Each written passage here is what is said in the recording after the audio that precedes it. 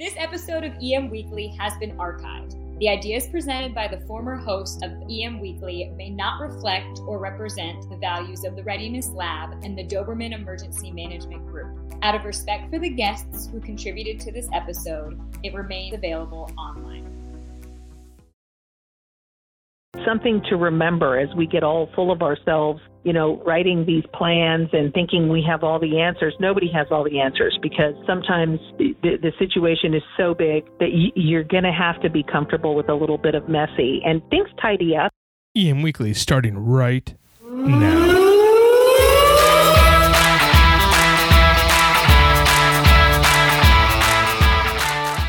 EM Weekly in the news. Santa Rosa, California. The death toll rose to 21 in the devastating wildfires in Northern California wine country and the surrounding communities, as officials feared that the even larger conflagration might be formed by merging fires. New evacuations were ordered Wednesday afternoon, October 11, 2017, amid a return of gusty winds and red flag conditions, stoking fires that were already among the worst in the state's history. In Napa County, a mandatory evacuation alert was issued by the city of Calistoga. Salona County authorities urged residents in Fairfield's East Ridge development to evacuate and encouraged residents of the Rancho Salona development to pack a bag of essentials and to be prepared to move. In Sonoma County, mandatory evacuations were in effect in Graysville from Highway 128 east of Red Rock Casino and south of the 128 to Geysers Road up to Cal Pine. An advisory evacuation was also issued for most of Boise Hot Springs. The Salona County Sheriff's Office issued an evacuation advisory for the rural area west of Vectorville, telling residents the west side of Pleasant Valley Road between Highway 128 and Mixed Canyon Road to prepare a go bag. In a chilling warning early Wednesday, the head of CAL FIRE said he anticipated that at least the two major fires ablaze in Napa Valley will merge into one single massive fire. Statistics: Butte County, Cherokee Fire, 8,400 acres, 45% contained. LaPorta Fire, 3,700 acres, 15 contained. Lake County, Sulphur Fire, 2,500 acres, 40% contained. Mendocino County, Redwood Potter Fires, 29,500 acres, 5% contained. Napa County, Patrick Fire, 9,500 acres, 2% contained. Tubbs Fire, 28,000 acres, 0% contained. Napa County, Atlas Fire, 42,000 acres, 3% contained. Sonoma County, Adobe Fire, 8,200 acres, 0% contained. Norbum Fire, 1,800 acres, 0% contained. Nuns Fire, 7,600 acres, 2% contained. Pocket Fire, 1,800 acres, 0% contained. Yorba County, Cascadia Fire, 12,000 acres, 20% contained. Those are the Northern California fires right now. Latest fatalities were confirmed Wednesday morning. The Yuba County Sheriff's Department said a body was found in a burnt-out home in Loma Rica, about 27 miles northeast of Yuba City. CAL FIRE reports 3 more deaths in Mendocino County. The National Weather Service has issued a red flag warning beginning at 5 p.m. Wednesday, that's 10/11/17, and running through 5 p.m. Thursday, 10/12/17, at the Bay Area with predictions of northeast winds up to 30 miles an hour with gusts of 40 miles an hour. Forecasters say that the next chance of showers in the Bay Area will not be arrived until October 20th at the earliest. Sonoma County officials said their list of missing was downgraded Wednesday afternoon. Out of 600 people, 315 have been found. 285 are still being sought. Sheriff Robert Gordino also said reports of immigration status as being checked is not true. Earlier, Gordino told reporters he expected the death toll in the county, that is currently 11, to climb once search teams began looking through debris. There are 22 wildfires burning through Northern California, and they have burned about 200,000 acres, with little containment for most of these blazes.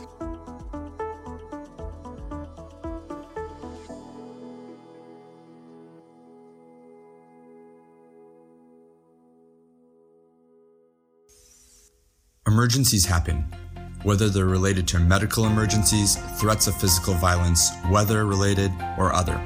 One of the most difficult things during an emergency is to find help and quickly and efficiently communicate with all parties, regardless of whether you're an administrator, law enforcement, or the end user. With Titan HST, we help to store time by creating high-tech, yet simple-to-use mobile-based applications that connect you with the people who can help you. At Titan HST, we believe in the power of people.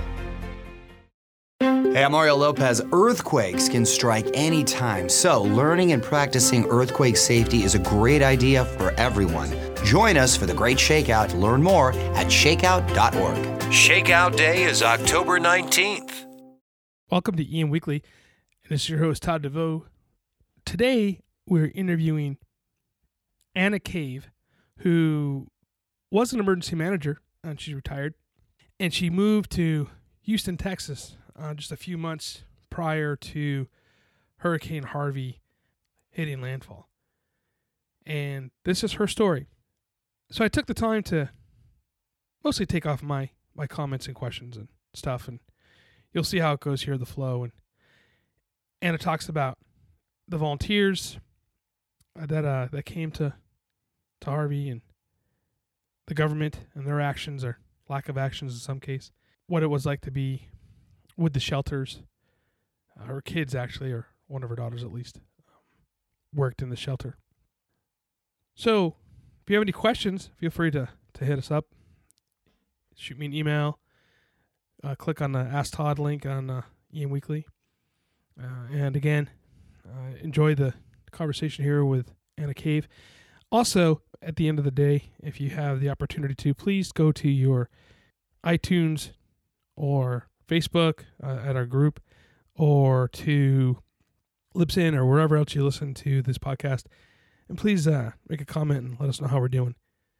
Again, Anna Cave. In our neighborhood, as our streets began to flood, people were posting on our Facebook page, slow down. You're sending waves up that are going to hit the houses, because none of us were flooded, but the streets were flooded. And if cars went too fast, it was throwing water up, and it became like a thing everywhere. People are like, stop barreling through this water. You're just sending it further into the houses. And it became quite a thing. I know, it was pretty interesting.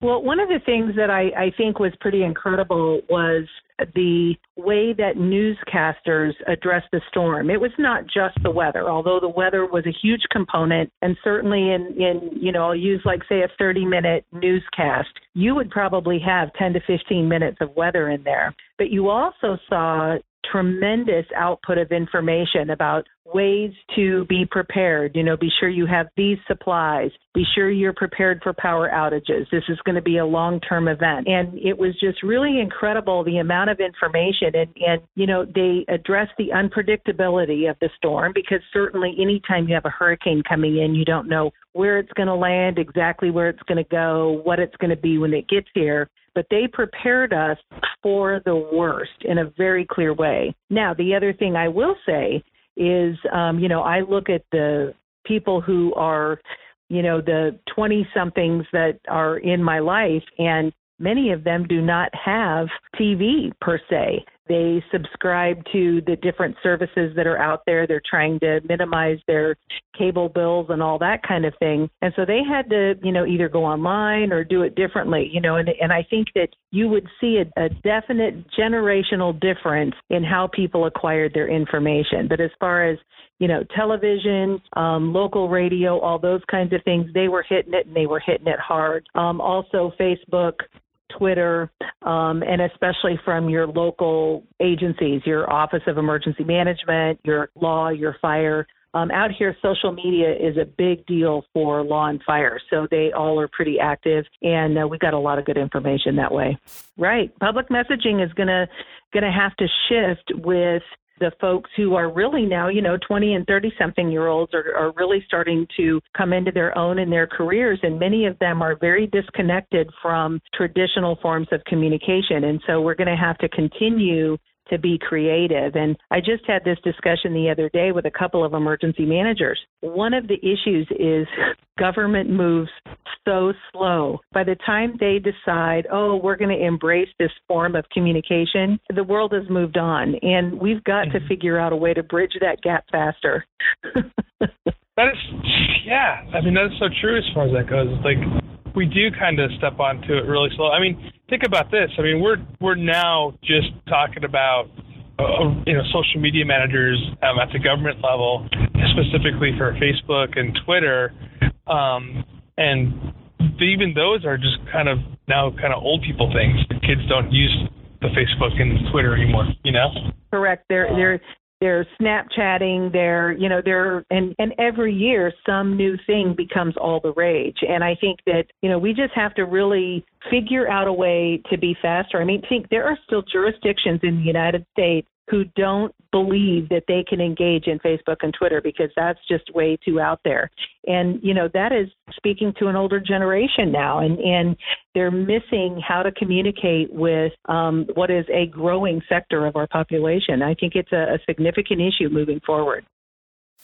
Well, I think, they have a lot of experience about flood areas, about what areas typically flood, what areas don't flood. And I think it's really important to understand the scope and size of the emergency. I mean, this involved ultimately 58 counties are included in the declaration right now. 58 counties. That's a huge number of jurisdictions. The problem is that I'm sure that in California, much of the attention came out of Houston. And around here, we refer to it as Houston proper. I live outside of Harris County, and we consider ourselves Houstonians. And Houstonians would be, this huge bubble of people. But when you talk about Houston proper under the direction of Mayor Turner made a lot of decisions that are where you get the impression there is conflict. And I will give you kind of I think it happened, if I put my days straight, probably on Saturday, towards the middle part of the day, where now we're starting to flood in Houston. I mean, this thing has come in, and the hurricane itself is still not here, but we're sitting in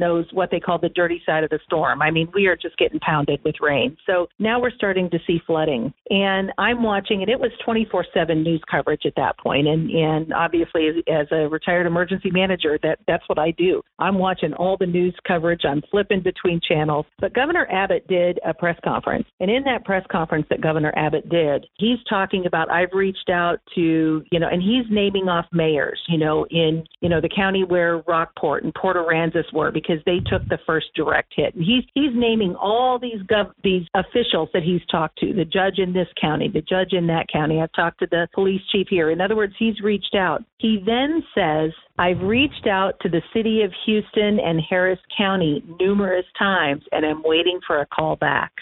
Wow. Move forward about 15 minutes after that, and here comes Mayor Turner on TV, and I'm looking at a split screen. The left side of the screen is Mayor Turner at a press conference. The right side of the screen is a live shot from someone that's out in the field. The live shot in the field, they've got people who are being rescued with airboats, with whatever is out there. And Mayor Turner comes on, and someone said, Mayor Turner, Governor Abbott is implying that, you have not reached out for assistance. Are you going to be requesting assistance from the state of Texas? And he goes, Houston's fine. We have everything we need. We're doing a great job. And I'm sitting there staring at the TV. I literally was on the edge of my seat with my mouth open, flabbergasted, that I'm like, does he not see what we're seeing? Because we're looking at people being rescued out of houses. And then Mayor Turner, nope, we're fine. And it was right then that I began to realize that we had a problem in terms of how Houston was addressing this emergency and this belief that we've got it. We've got this covered. We don't need any help. And I think that this would be a familiar story. Many of us remember the city of Los Angeles and Northridge, or, we can go back in time and pick any big city in an area-wide disaster, and that feeling that, nope, we've got this. We don't need any outside help, because they're just not used to it. You didn't see that in small cities. In small cities, you saw people making decisions based on their own geography, their own people, and people typically listening to those directives based on experience and what's happened in the past, and a completely different level of trust in many of the smaller counties with their officials versus the level of trust in the city of Houston. I wish I could. That's one of the things that, I've been here 9 months and we've attended a lot of public forums. I fortunately live in a community that they give us a lot of attention because we're a big part of their tax base, and we're retired and we have nothing else to do, so we can make their life miserable if they don't show up. The judge, pretty much from what I understand, the judge is the highest authority. I would equate him in the California sense to, say, a board of supervisors type position, because I do know that in our county, when evacuations were ordered, questions were asked, and he said, I am the only person in this county who can authorize evacuations. And if there was any hesitation on anybody's part, I am issuing that evacuation order. So it became very clear that the judge, in this case for us, it was Judge Hebert, he is the leading authority in the county. He's the one who would have to issue curfew notices. He's the one who would have to issue all those kinds of things, obviously working in conjunction with all of the people who provide input. In our case, the levee districts, the people who control the river. He had Army Corps of Engineers staff. He had the sheriff's office. He had the fire department. He had all those people in the EOC.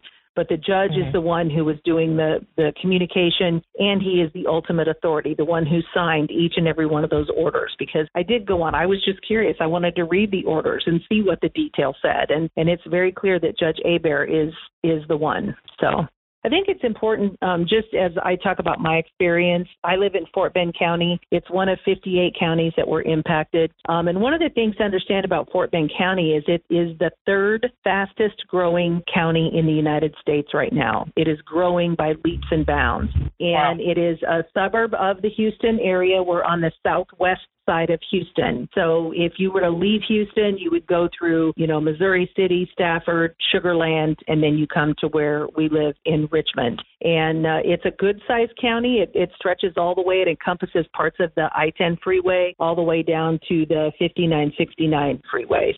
It's a large county, very quickly growing, and it is kind of exciting to be here. But I think that makes a difference when you look at, I worry a lot about those little counties that are not in a growth pattern and are very small and are trying to recover from this, because we have, as a larger county and one that is growing this fast, we have access to probably more resources than they do.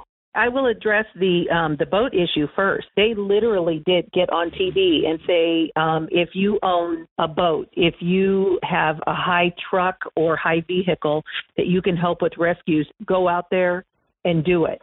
And I mean, they just went. I have to tell you that, I grew up in the emergency management field as a strong proponent of the ICS system. I spent a lot of time, preaching that you must be affiliated, you have to do this. But then here in Texas, there is a strong value placed on independence and the ability to just jump in and help your neighbor. That is a value here, and it remains a value. And that isn't true everywhere in the United States, but it is here. And so people literally, they go to the backyard, back the boat out, get out to where they got enough water they can float it, and away they went. And hundreds and hundreds of people were rescued when surprise floodwater came in. I mean, places that have never flooded before flooded in this. We had anywhere from 35 to 50 inches, depending on where you were, that fell in 4 days. It's an incredible amount of rain. And so once bayous and rivers all started overflowing, that water just had nowhere to go. It had absolutely nowhere to go. So the rescues, I think, had we not had that in place, it would have started to go in the direction of Katrina. But what you saw is they're out in neighborhoods, these boats, and they would create their own kind of organization where you might get 2 or 3 guys with a boat, and then you get 3 to 5 guys who had a pickup, and they line up. And so the guys with the boats would go in, they load up a family, they bring them back, and it was, dogs and bags of clothes and whatever people were bringing, and they'd bring them back and they'd hand them off to the guys who had the trucks, and the guys who had the trucks would then drive them off to whatever shelter or to dry ground or, wherever. And people were driving off, and every single person that news talked to, and I watched hours and hours and hours of news because the whole Houston area was on lockdown. If you weren't being evacuated, you were on lockdown. Nobody went anywhere. And what was incredible was the people were like, oh, I'm so grateful.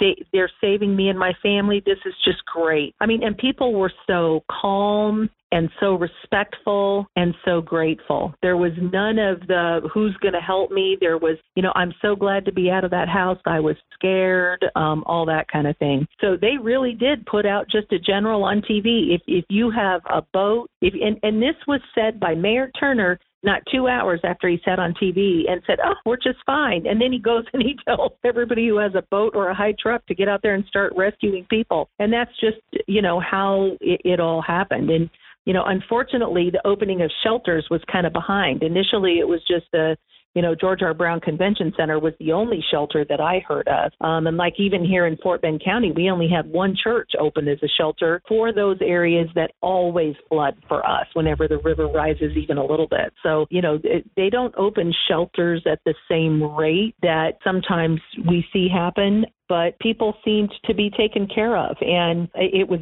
very organic. So that was pretty incredible for me to watch. And I have to tell you, it left a lasting impact on my view of the role of volunteers. And in those early phases of disaster, when you are in the thick of recovery, and what was cool is you might see a police officer in the mix with these folks. Like he's just out there helping to push the boat or help the people get out of the boat and walk them to somebody's truck. I mean, they were, because there's not enough of them. I think that understanding on their part, they needed what these folks brought to the table. They didn't have enough. Right. And so I think that whereas, when it's not a true crisis like this, it's easy to go, oh, no, we have to be organized. You have to go check in there. You have to. If they would have stopped to try to organize this, people would have died. A friend of mine is a volunteer, and he's a volunteer. He's still in Harris County, but not Houston proper per se.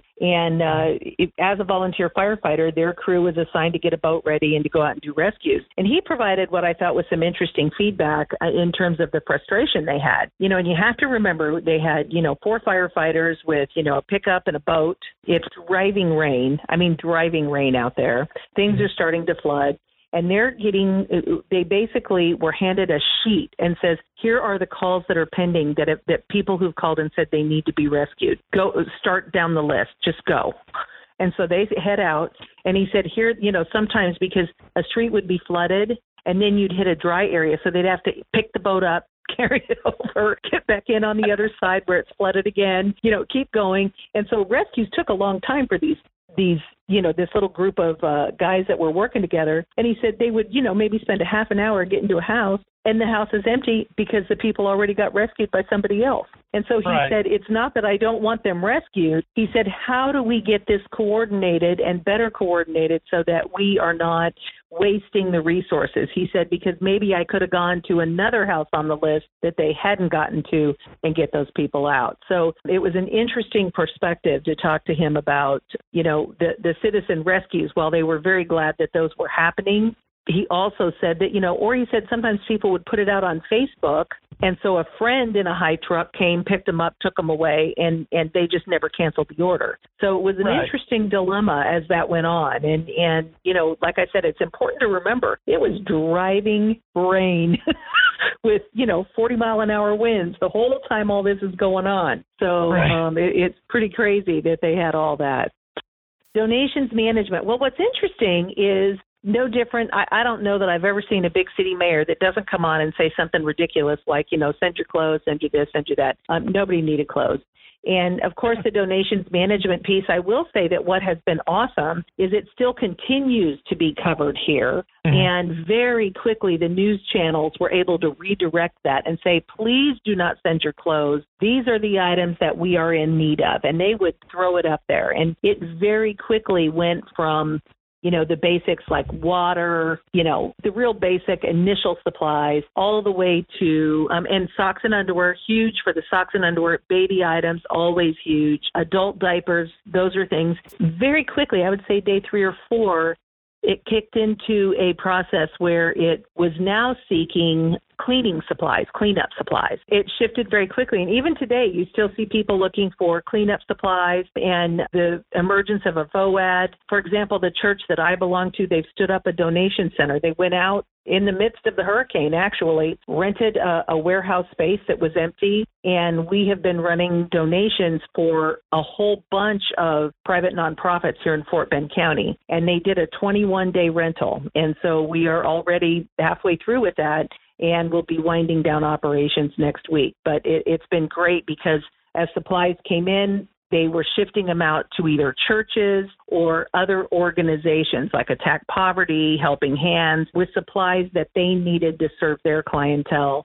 Get it out there. We've taken it as far as Beaumont, and we took some all the way down to Rockport. So moving those supplies, not just within our own county, meet your own county's needs first, but then if stuff is standing, move it. Just get it out. Right. And every day they filled the warehouse and emptied the warehouse. In other words, bring it in, ship it out. And what they did for clothes is they found an organization who would buy it by the pound. Found an organization because what happened by day, literally, it stopped raining on that Tuesday, and by Wednesday, there was no one who was willing to take any clothes. No one could manage it. Right. It just can't be managed. So, I think that really what we as emergency managers can do, because we always want to push cash, and cash is still king, but come up with a short list, and it's a pretty short list I could give you based on my daughter's experience working in a shelter and what continues to be in demand today, a very short list of items that people can donate. And that's the message we need to start promoting along with our 72-hour kit. Every area that gets hit by disaster is going to need baby items, diapers, formula, especially older kid diapers. Believe it or not, they had a glut of newborn diapers. They needed them for that, toddler age. Right. Very specifically, they were able to come up with that. Adult diapers, socks and underwear of all sizes. So I think that if we can begin to create a standard message and redirect that attention, we as a country can do a better job. That was a much bigger deal outside of the box here, along with, the shoes that Melania was wearing. Nobody cared what shoes she showed up in here. We were just glad that we were getting the attention we needed to have from the president. We needed to have people who were going to go back and advocate for the state. And it was interesting because I would see things come across like my Facebook feed, and I'm like, okay, no one here cares. No one here cares.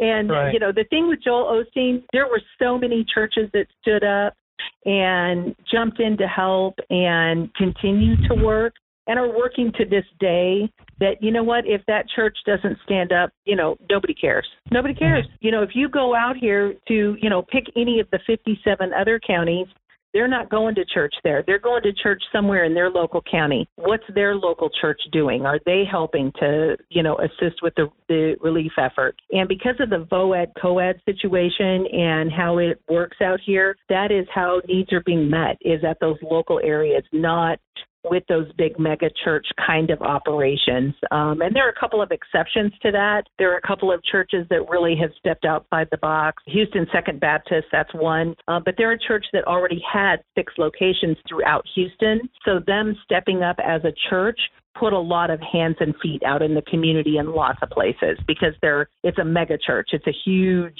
church out here. So they stepped up very successfully. And out here, if Joel Osteen doesn't want to play, okay. I mean, yeah. Right. Just don't run for office against Mattress Mac because he'll win every time. I mean, that man's a hero out here. Right. You know what? It's good for me because what I see is they are grabbing for negative news. And here, and I watch probably 3 different local news channels a day. And I'm not seeing negative news.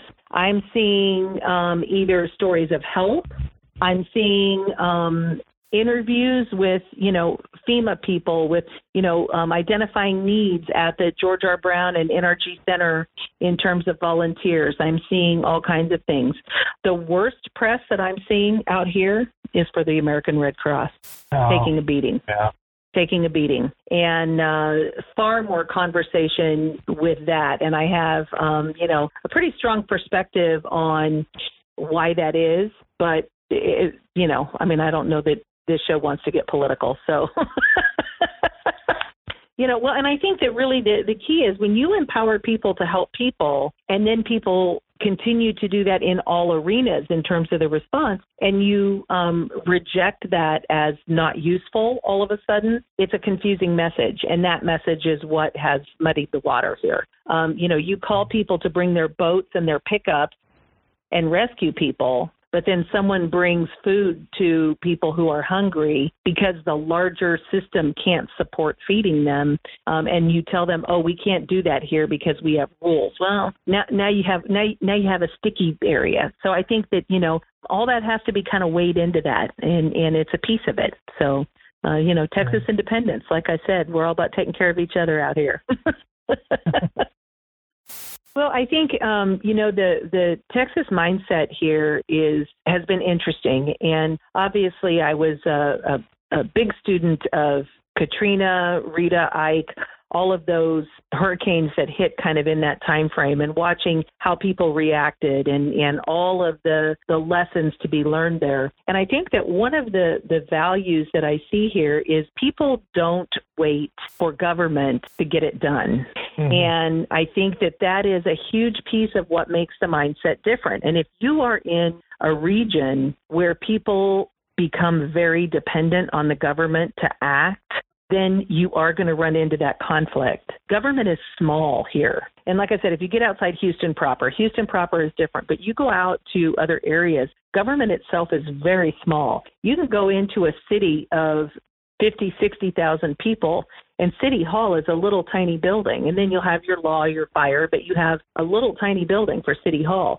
They just don't build big government out here. And because of that, they rely on volunteer organizations to do much of the running for all of your services that get provided. So what happens is in an event like this hurricane, all of those things, they kick into gear. They do it. They've done it before, whatever the disaster might happen to be, and they just get busy doing it.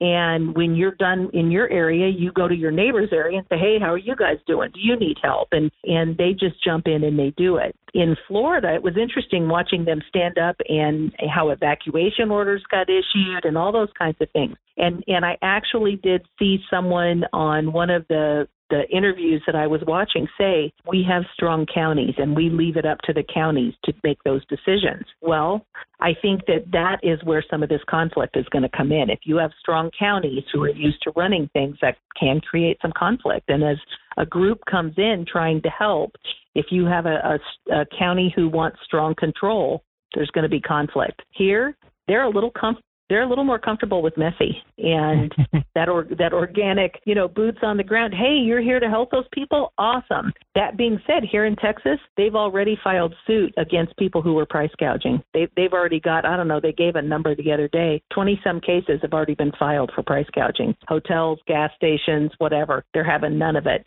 They're actively putting the number out. Do you see someone price gouging? Let us know. We want your information so we can go after them. It's pretty intense. I was very impressed how quickly that stood up. I saw a sign, or a picture, and this guy had a sign. He was selling a case of water for $20. And this other dude was across the way from him a little bit, and he had a water that said free. I thought that was telling. And actually, I thought, things like that are funny. And actually, one of the people that they have already filed suit against was a gas station who was charging, like, let's say that they sell a bottle of water for $1.50 because they could. They charge, like, if it's a case of 24, they did 24 times $1.50 and tried to say that was the price of a case of water that normally is $2.99. And anyway, the Attorney General's coming up after them. And do you know how that got reported? Things like Nextdoor, Facebook, Twitter. People are like, "Don't go to this gas station at this corner. These guys are crooks," and they're taking pictures. They're not messing around. And that's where social media can make a huge difference in putting a clamp on that kind of stuff. Disaster is humbling. And, that was kind of what, for people who have reached out and asked, what would be the one lesson is that Because we've been a long time in California, for example, and there are many other areas that it's been a long time since a real disaster, not the little disaster, the big disaster. And those kinds of things are very humbling for those involved. And I think that, that's something to remember as we get all full of ourselves, writing these plans and thinking we have all the answers. Nobody has all the answers, because sometimes the situation is so big that you're going to have to be comfortable with a little bit of messy, and things tidy up. I mean, I'm seeing all the organizations helping rid of BOAD, and, everything is starting to tidy up now that we're past the immediate danger. But it was humbling for us individually, as a family, and the fear that we could be flooded, and it changes people. My intention would be that we use it for good as we move forward. So it was a pleasure to talk to you and hopefully put out some ideas that people might be able to incorporate into whatever they're doing. As always, Anna, I always love learning from you. You were one of the best. All right. Thanks, Todd.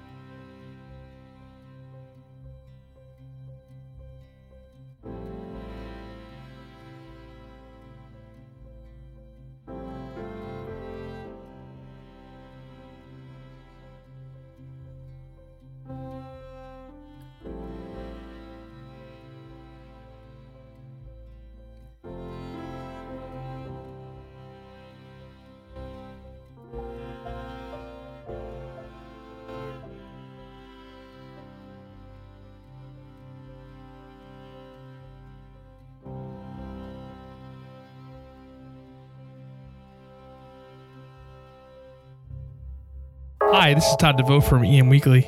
If your company is in the emergency management and response space, EM Weekly is a place for you to advertise. Each week we bring in experts in emergency management, response, and leadership from around the world, and they're here to share their best practices. Our listeners are eager to learn about new products and ideas, so this is the space for you. For more information, please contact Brian at brian@emweekly.com.